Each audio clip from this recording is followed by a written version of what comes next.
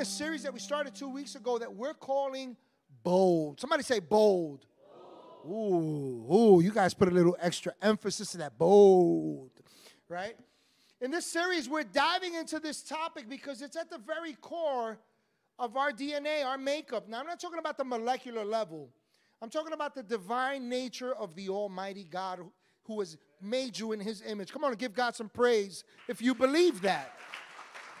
Proverbs 28:1, we're not going to put that up on the screen, but Proverbs 28:1 says that the righteous are as bold as a lion. See, within you and me is the capacity, is the goods, it's the power, the same one that raised Jesus from the dead to step out and do greater things, to be bold, to advance this kingdom of God, to see God move in ways that you've never imagined or thought are possible. But it takes us as believers to take bold steps. It really does takes us as believers to take bold steps. And so we're not just talking about being bolder followers of Christ. We're also talking, and more specifically, talking about being a bolder church. Today, I want to talk to you from the heart of God on the topic of bold love. Bold love. Tell somebody, bold love. Tell somebody else, bold love. Now, as we're kind of, sharing that word with one another, let's really think about what bold love is supposed to look like. What does bold love look like, right? As we've stated previously, we believe that God has called us to be a bold church. We believe that God has commissioned us to share this gospel to over 30,893 people in this city and beyond. I mean, now for some of us, we go, yeah, okay, sure, right. But Jesus said that His church, His people are a city on a hill that cannot be hidden. Jesus said that we are the light of the world, that we are the salt of the earth. God's word declares that wherever we set our feet, that He has given it to us as territory. And so we believe with all our heart, and we take bold steps in that regard because we believe that God has declared this city, this region, and beyond to be kingdom country. Come on and give God some praise. And so because we believe that, we've continually taken bold steps over the last 10 years, but now we know that we are called to evolve, that we have to take greater steps, bigger steps, bolder steps. And how many of you know that to do this is not possible without a genuine love for God that transcends into a genuine love for people? It's a genuine love for people. Now, think of it this way. What good is it to say, Jesus loves you? What good is it to be a church of people that declare Jesus loves you, to wear all these really cool T-shirts with all these creative designs that say Jesus loves you? What good is it to say Jesus loves you? What good is it to declare a scripture that says Jesus loves you? What good is it to give somebody a tract or serve somebody and say Jesus loves you if we don't also step out and demonstrate that we love you? Because in the same way God showed up in the form of a man, He has not stopped doing that. There's a reason why there's you, why there's me, why there's us. And so as we're wrestling with this and we're talking about bold love, what should bold love look like for people far from God? What should that bold love look like towards them? What should bold love for a city look like? How should bold love impact our plans, our prayers, and the preparations that we make to serve over 30,000 people? What should that look like? And most importantly, friend, what should bold love look like in you and me? Think about this. To be known as a body of believers that boldly not only declares the gospel, but lives it. What would that bold love look like? Well, I'm so glad you asked that question. Because there was a day when Jesus was traveling from Judea to Galilee. He was traveling from Judea, somebody say Judea, to Galilee, say Galilee. So it's point A to point B. And if you look at this on a map, there's a direct line from Judea to Galilee. There was a path that was sure and secure, but this was no ordinary walk. You see, on this particular trip, Jesus took a detour. It would be the equivalent to what Pastor Annette and Dory would do. Ooh, let's go there. Let's go see that. Let's stop over here and go there. It's the reason why we are now flying more than ever. We're not taking detours on a plane. But John chapter 4, verse 4 tells us something about this detour. It says that he, meaning Jesus, needed to go through Samaria. Now, notice what it doesn't say. He needed to go to Samaria.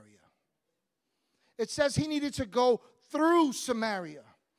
And we must wrestle with what this actually means. Because this was not an idea for Jesus. This was not a casual, spur-of-the-moment decision like, ooh, let's go there.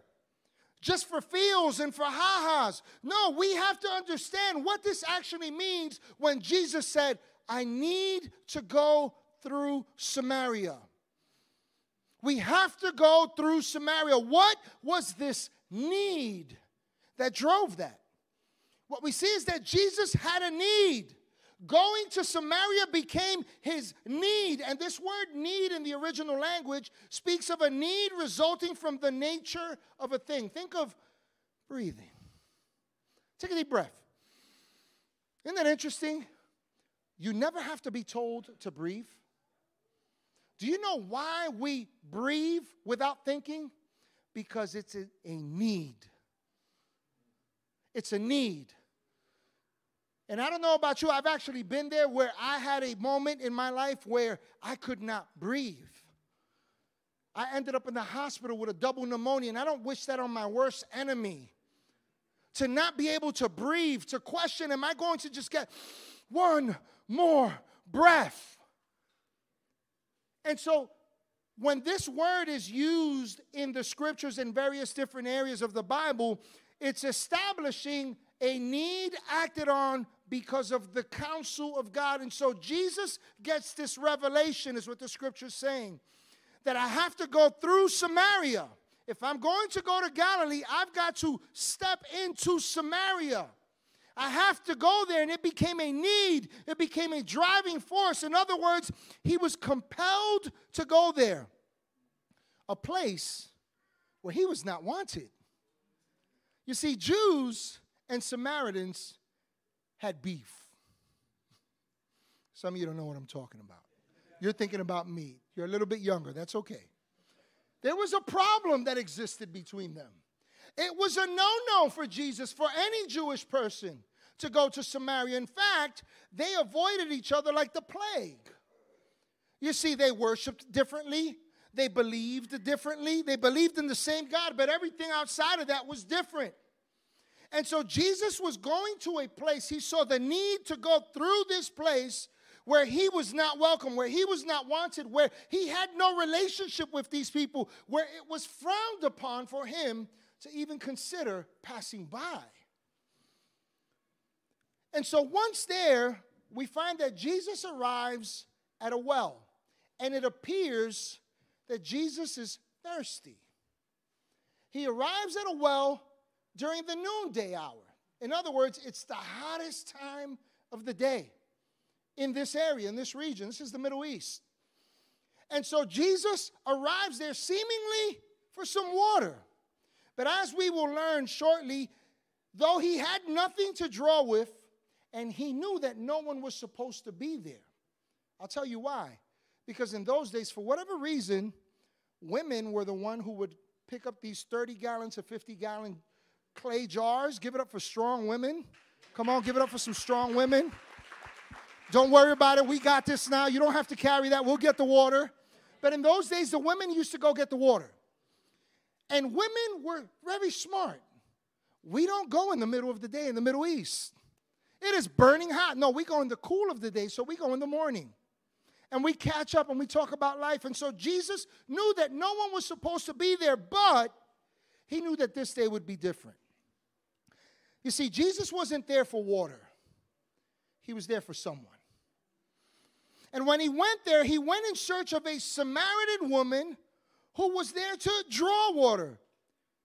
But as we'll soon see, she was seeking more than water. You see, she would go there daily during the noontime when nobody was there, which tells us that she was hiding something.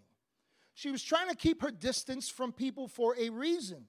And Jesus shows up at a time where it was highly unlikely that she would run into anyone. And Jesus was there on purpose. And so she's there to draw water, and Jesus, having an intention towards this woman, wanting to engage her, because this woman was wanting more than water. The scripture reveals in John 4 that there was a need that this woman had. You see, she was living with shame. The scripture infers that this woman lived a life of dysfunction, that this woman needed refreshment. She was seeking renewal. She was seeking relief. And yet it tells us, it shows us by way of example that she was heartbroken. She had a history of dysfunction. And she also had a path that she had trailblazed of broken relationships, broken marriages. And so Jesus meets her in this place. And he doesn't pull out the Torah. He doesn't pull out a soapbox or a crate. He doesn't pull out a megaphone. He doesn't go, guys, go get me a crowd. And he doesn't say, you're all going to hell. In fact, he doesn't even quote the scriptures. What Jesus does is he says, can I get a glass of water?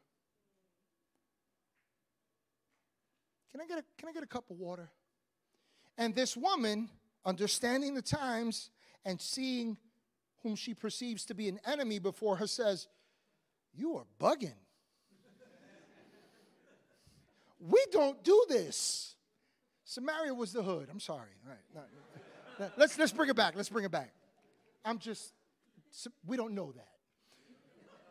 But Jesus is there with this woman, and he says, give me a cup of water. And she says, we don't do this. You're a Jew. I'm a Samaritan. We have nothing in common. We do not relate. We do not talk. We do not share the same table. We don't touch the same cup. You believe in God a certain way. I believe in God another way. You say we're supposed to worship this way. We know we're supposed to worship that way. You say we're supposed to go here for worship. We know we're supposed to worship here on this mountain. And so there's these differences that exist there, but Jesus nonetheless is not deterred by these differences. In fact, Jesus is drawn to her because of them. And so she points out all these differences, and Jesus says, if you knew who was asking you for water, you'd be asking me for water. And she says, you don't even have a cup. You have nothing to draw with, Jesus. How about that one? You don't have a cup. In fact, you don't even have waters. You see, are you saying that you're greater than our forefather Jacob, who dug this well himself with his own hands? And Jesus says to her, oh, baby. Sweetheart, you're not getting it. If you partook of the water that I'm offering you, you would never thirst again. You would never have to carry the weights that you carry that are symbolic of that jar that you keep dragging around.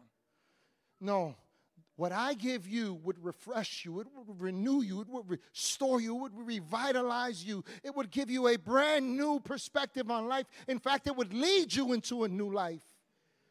And so she says, I'll take some of that water. Give me some water. I want that water. And he says, sweetheart, go get your husband. And she says, I have no husband. And Jesus says, you're right, you don't.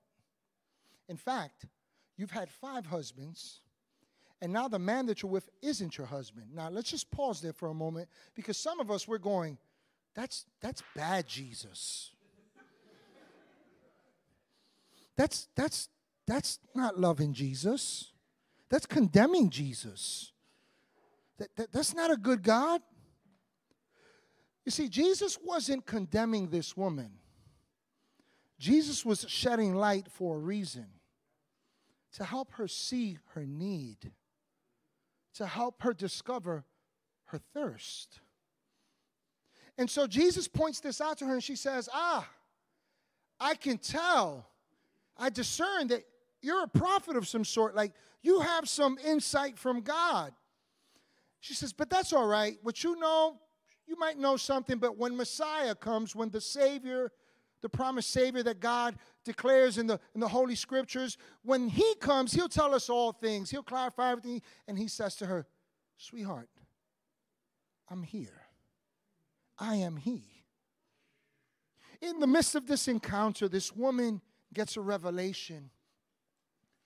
And she realizes that she has just encountered God, despite the fact that her failed encounters have taken place. Her shame is still there, and yet God drew near. And God proposed to quench her every thirst, her every need. This blows her mind away, and the scripture gives us evidence that she goes to Samaria. She goes back. In the midst of this, what we begin to see here is that on a practical level, this demonstrates how we as children of God are supposed to lead our lives. More importantly, this shows us that as his church, both corporately and individually, we can boldly love over 30,000 people and beyond if we would simply go where people are. If we would simply quench a thirst as opposed to pointing out problems. Friends, what we see here is that Jesus took the opportunity to boldly love a woman. He didn't go there for a need. He went there because he loved her. So I want to share some things with you about this bold love that we're talking about, by way of example that we see from Jesus. And the first thing I want to share with us is that bold love compels us to seek the unlikely. Tell somebody, bold love compels you to seek the unlikely. No, I want you to tell somebody, yeah, you. Who, me? Yeah, you. Yeah, not me. No, you. Yes, us, all of us. Bold love, God's kind of love, operating in our lives, it creates a need in us where we have to engage with the unlikely. We want to. The scripture shows that Jesus was intent on going through Samaria. He was not casually passing by, but he was compelled to go there with a divine assignment. He was not there just because of this woman's need. He was there because of his love for her. His love for her. And that demonstrates something to us, that we're not called to act out of need. As Christians, we're called to act because we love. See, if you serve someone simply because of their need, that's about your need to feel good about what you're doing. Now, if the shoe fits, don't wear it. Change it. And please don't get offended. You already said you love me anyway. And if you haven't, this is your first time, don't worry about it. You get around to that. I'm going to tell you why, because at the end of the day, our commitment is not to massage anyone's feelings. Our commitment is simply to just convey the truth. It's the scriptures. It's the gospel. We're not giving you opinions here, right? But in any event, Jesus saw through the lens of love. And his love for her clarified, and it clarifies for us, that when we engage with people boldly out of love, it doesn't just compel us to go to them. It compels them to come to Jesus. See, this thing, love, is more than a feeling. I like the way an old Tina Turner hit used to go, what's love got to do with it? What's love but a second-hand? That's what she thought. She was digging at something, but she didn't complete that. See, love is not a feeling. Love is a decision. It's a decision. It's an intent. It's an action. It's an act upon an intent. And this thing, love, is more than a feeling, and it's more than what we say. See, love is a language that defies all languages, all cultures, because you can be in Africa, you can be in Pakistan, you can be in Bolivia, you can be in China, you can be in Antarctica, and you demonstrate love, and it will be understood. It has potential power to impact people. See, that love compels us to go to people, but it also compels people to come to Jesus. I was recently in a conversation with a good friend of mine who's more so like a mentor to me, older gentleman, and he made this statement in our conversation. He said, we see what we're looking for. How true is that? Isn't that true? I wonder what would happen in the Hudson Valley region if we loved this city to the point that it compelled us to see and seek the unlikely. A while back, a couple of years ago, I was online, and I just happened to be looking for a truck, pickup truck. I'm a pickup truck guy, right? And so I'm shopping around, and I'm looking, and I happened to come across this picture of an all black rims, black windows, black everything. Everything was black. A black Dodge Ram, a Laramie, and I was like, oh, I've never seen that truck. No one has that truck. I called my guy and I said, Howard, I want to buy this truck. He goes, it's not out on the market. I said, it's not? He says, no, we're going to have to custom build this. Now, the only reason why I was able to get this truck is because it was during a time where my used truck was worth a lot more than that truck. How crazy is that? So I said, I'll take that. So he tells me we're going to have to order. We order it in August. December comes. I get this truck, and I'm like, nobody has this truck. I get in my truck. Boom, boom, boom, boom, boom, boom, boom, boom, boom, boom, boom, boom, boom, boom, boom, boom, boom, boom. Right? That's what Bertha sounds like. Her name is Big Bertha. So Bertha's rumbling. I get in my truck, and I'm driving. And as I'm driving, lo and behold, I see my truck. I thought these weren't being made. How dare somebody buy this truck? A couple of days later, I think we were on our way to Long Island somewhere. It was a couple of 100 miles away. And we're driving, and I see one Dodge Ram, all black. I think that's my truck. And I see a couple of miles later, I see another one. Then I see another one on the way. And I'm like, what is going on here? Let me tell you what was going on. The truck has always been there. But when I went in search of it, I became aware of it. What would happen if we went in search of people and we began to see people with the love of God? I guarantee you this, we would find them and we would get a hold of them. We would get a hold of them. Oops, don't worry about that chair. It'll be all right. Matthew 7, verses 7 through 8 puts it this way. Ask and it will be given to you. Seek and you will find. Knock and it will be open to you. For everyone who asks receives, and he who seeks finds, and to him who knocks it will be open. According to Jesus, this kingdom strategy that we see is that if we ask, if we seek, if we knock, we will receive, we will find, and doors will be open. And unfortunately, in most Christian circles, we stop at step one. We stop at ask. I'm praying for this city. I'm praying for people. I'm praying for people far from God. I'm praying over these situations. I'm praying about this in my life. But Jesus said, ask and you will receive. Seek and you will find. Knock and the door will be open. What would be possible? What could bold love look like if we asked for a city? And then we took steps to seek this city. And then we took another step to knock on doors. Let me tell you what would happen.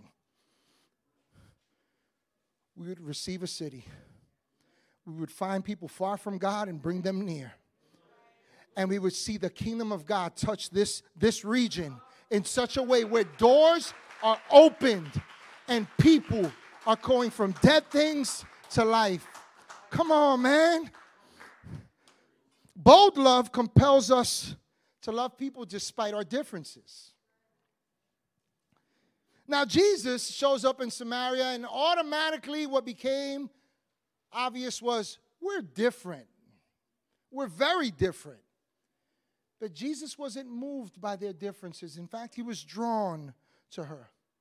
It didn't deter her. Why? Because differences are the doorway to divine intervention. It's where God specializes. I got a friend of mine named Jerome who's out in Lansing, Michigan. The general rule of thought amongst church planners and people that study this is, here's what they posit, here's what they think, here's what they say in their expert opinion. By the way, experts can be wrong. They say you don't plant a church in an urban context because they're not sustainable. 10 years plus, and God has been good. Come on and give God some praise. See, when God is in the midst of it, it is sustainable. When people love God to such an extent that they love people, it is sustainable. And so Jerome had this vision. He was a Christian hip-hop artist. He still is. And he was traveling the country, and he was doing music, but he's from Michigan. And he all of a sudden begins to realize a couple of years back, almost about 10 years ago, he begins to develop this heart. He's like, man, I'm traveling the country, and I'm sharing the gospel, and I'm rapping, and I'm doing all this, but Lansing, I'm not touching base at home.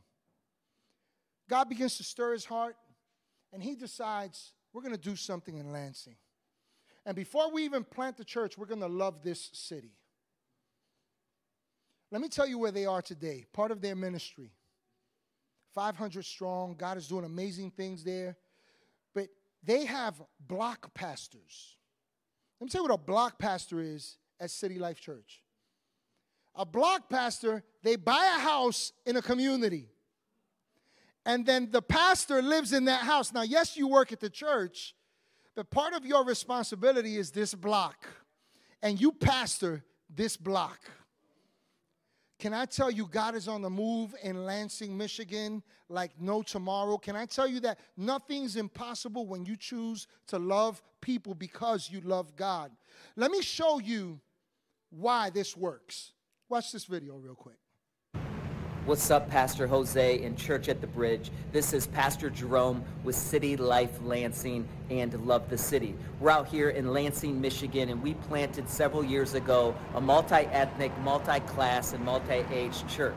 And for us, we saw the city and all of the need. The difference is in people groups, the differences in cultures, and the differences in economic backgrounds. And we think this is a gap too big. How do we close it? And if we just look at the gap first, well, it can feel daunting and overwhelming. But if we remember the starting line, the commonality, that every single person is made in the image of God, and that God first loved us, and that love is displayed in sending his son Jesus, the Message translation puts it this way: the Word became flesh and dwelt among us and moved into the neighborhood. So in other words, to look at the gap and say, how are we going to close the gap? Well, it's right there. Get close. We might focus on our differences and think, I'm insignificant, I can't close the gap. But friends, church, don't discount the bold love that's inside of each one of us. Love is the secret. It is the thing, the commonality that connects us. And when we get close through proximity, God can do his best work. So we pray that you'll say yes in a bold way, and we are honored to be with you. Keep going. Let's keep loving the one as God allows us to. Peace.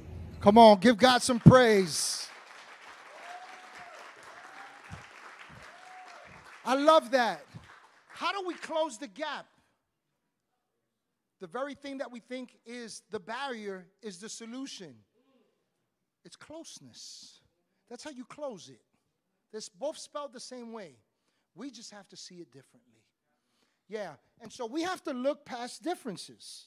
We can't be moved by differences. Look, the reality is that when it comes to engaging with people that are far from God, we have differences of opinion. We have differences in belief. We have differences in perspective. But we're not different because God is close to us all. And if you and I would just simply show up and engage, here's what happens. When you show up, God shows out. God begins to work in the lives of people just like you and me. Just the same way he showed up in your life when somebody showed up. Amen? Come on, give God some praise. The last point I want to leave you with here is that bold love compels us to see potential before we see people.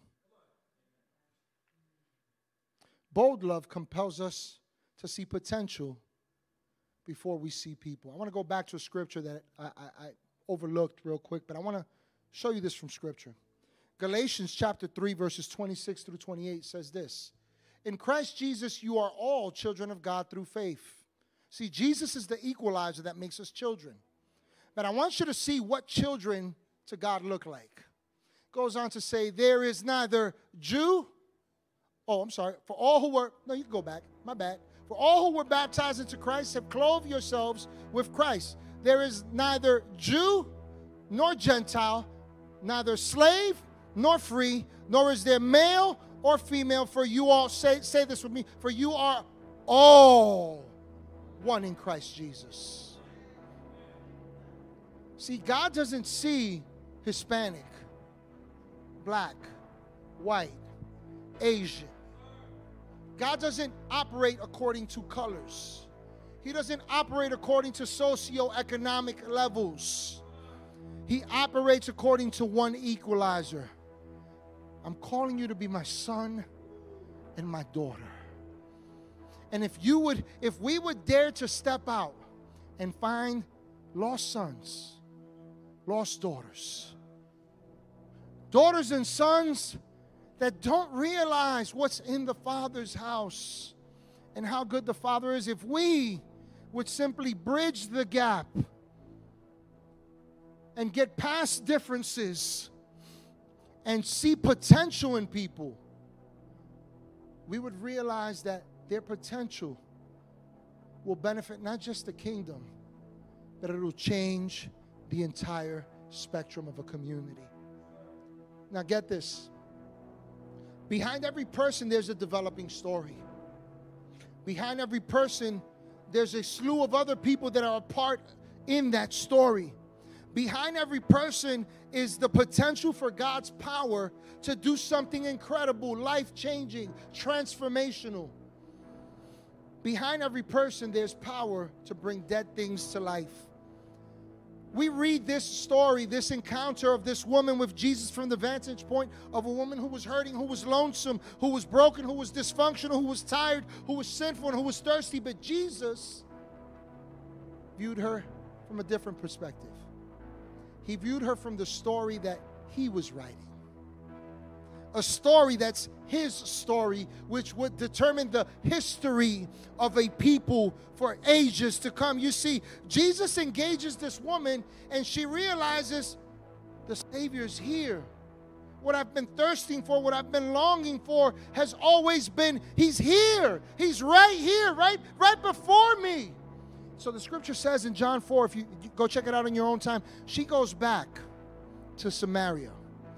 Now, here's an important point we can't miss. Remember, Jesus said, I must go through Samaria. But who went back through Samaria? This woman. Don't miss what God was doing then and what God wants to do now. See, God wants to go through the city of Newburgh. God wants to go through Middletown. God wants to go through Goshen. God wants to go through Wallkill. God wants to go through Beacon. He wants to go through these places, but to go through them, he has to send someone to go to them. And my friend, the reason why you no longer thirst, the reason why your thirst has been quenched, the reason why you're not where you were, the reason why things are changing and now you see light at the end of the tunnel, the reason why your family's reunited, the reason why the power of God has been working in your life is because he wanted to not just get it to you, he wants to get it through you. And that's the potential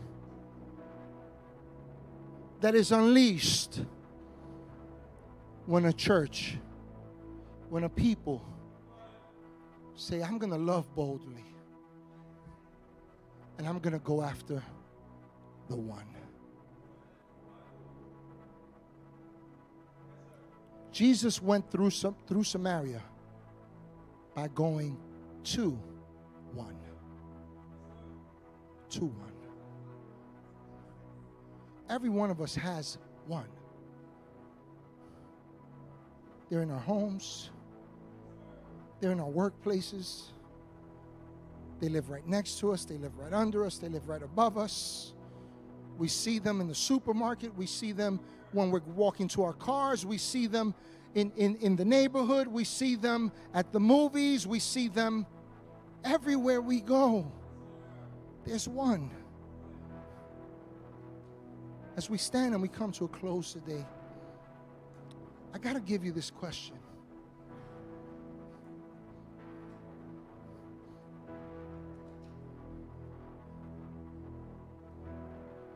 If Jesus can love a city by tapping into the potential of one,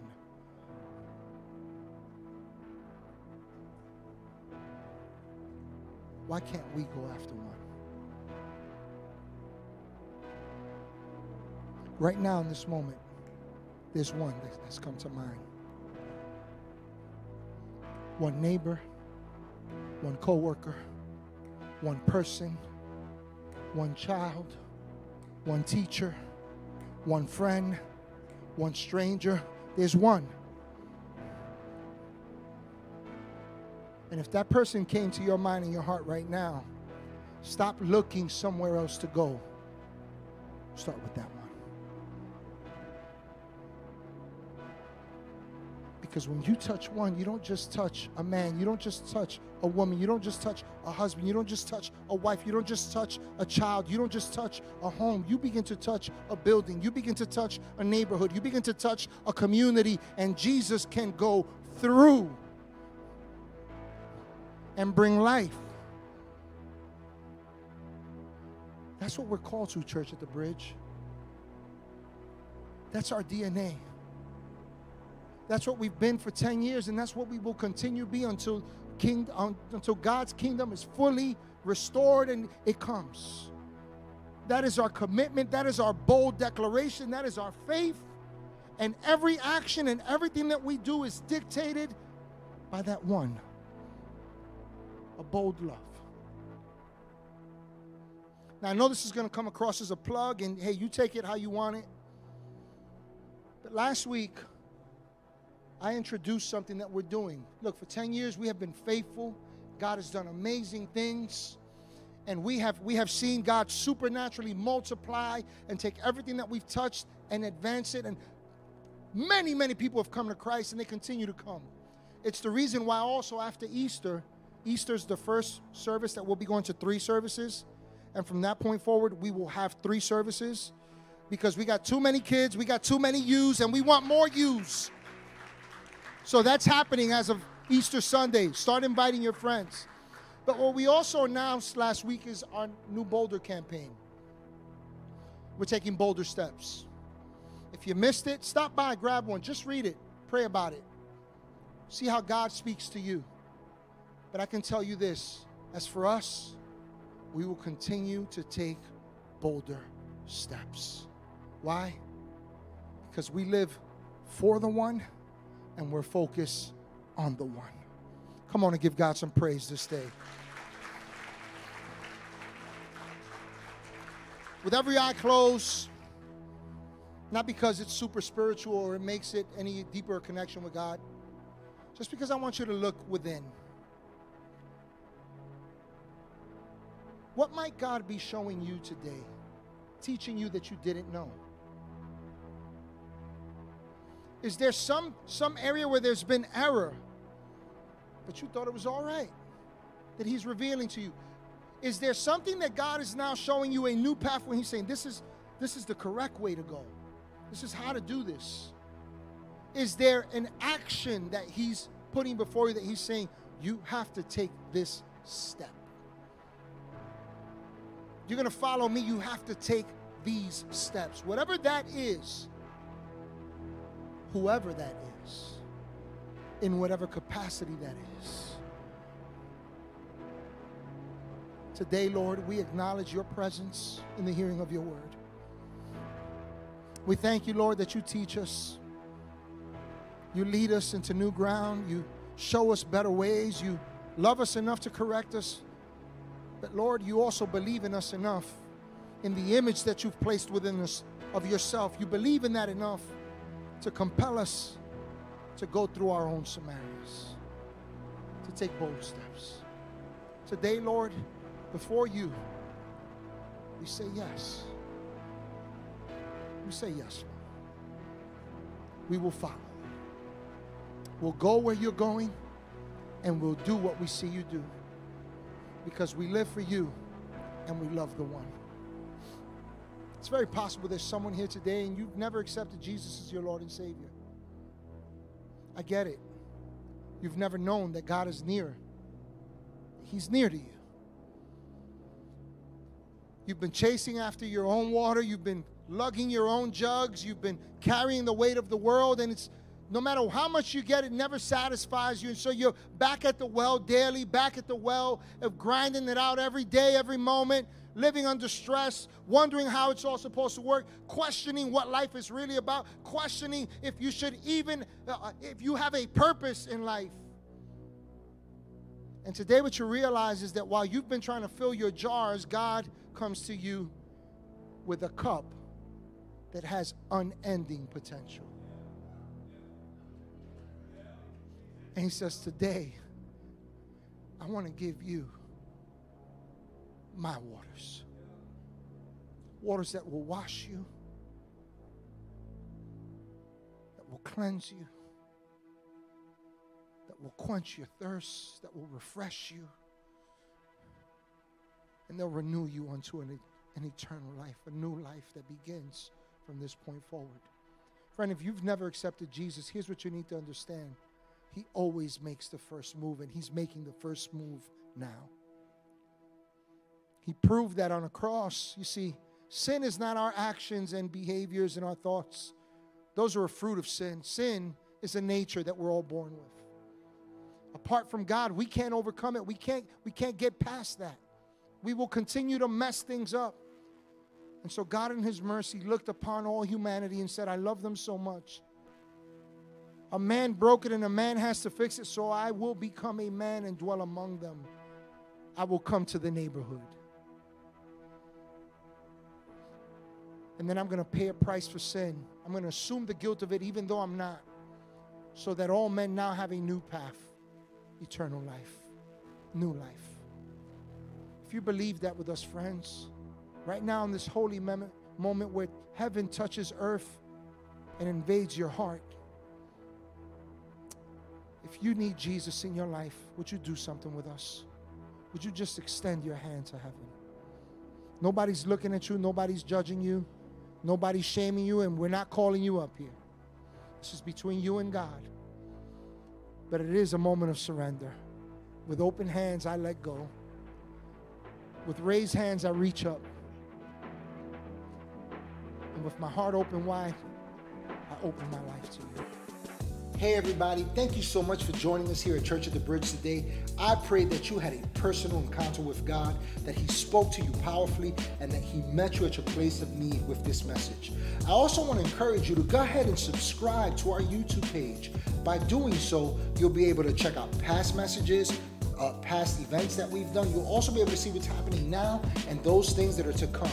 And lastly, I'd like to invite you to join with us in all that God is doing with your giving. Feel free to do so on our website. Again, thank you again for joining us, and I can't wait to connect with you next week.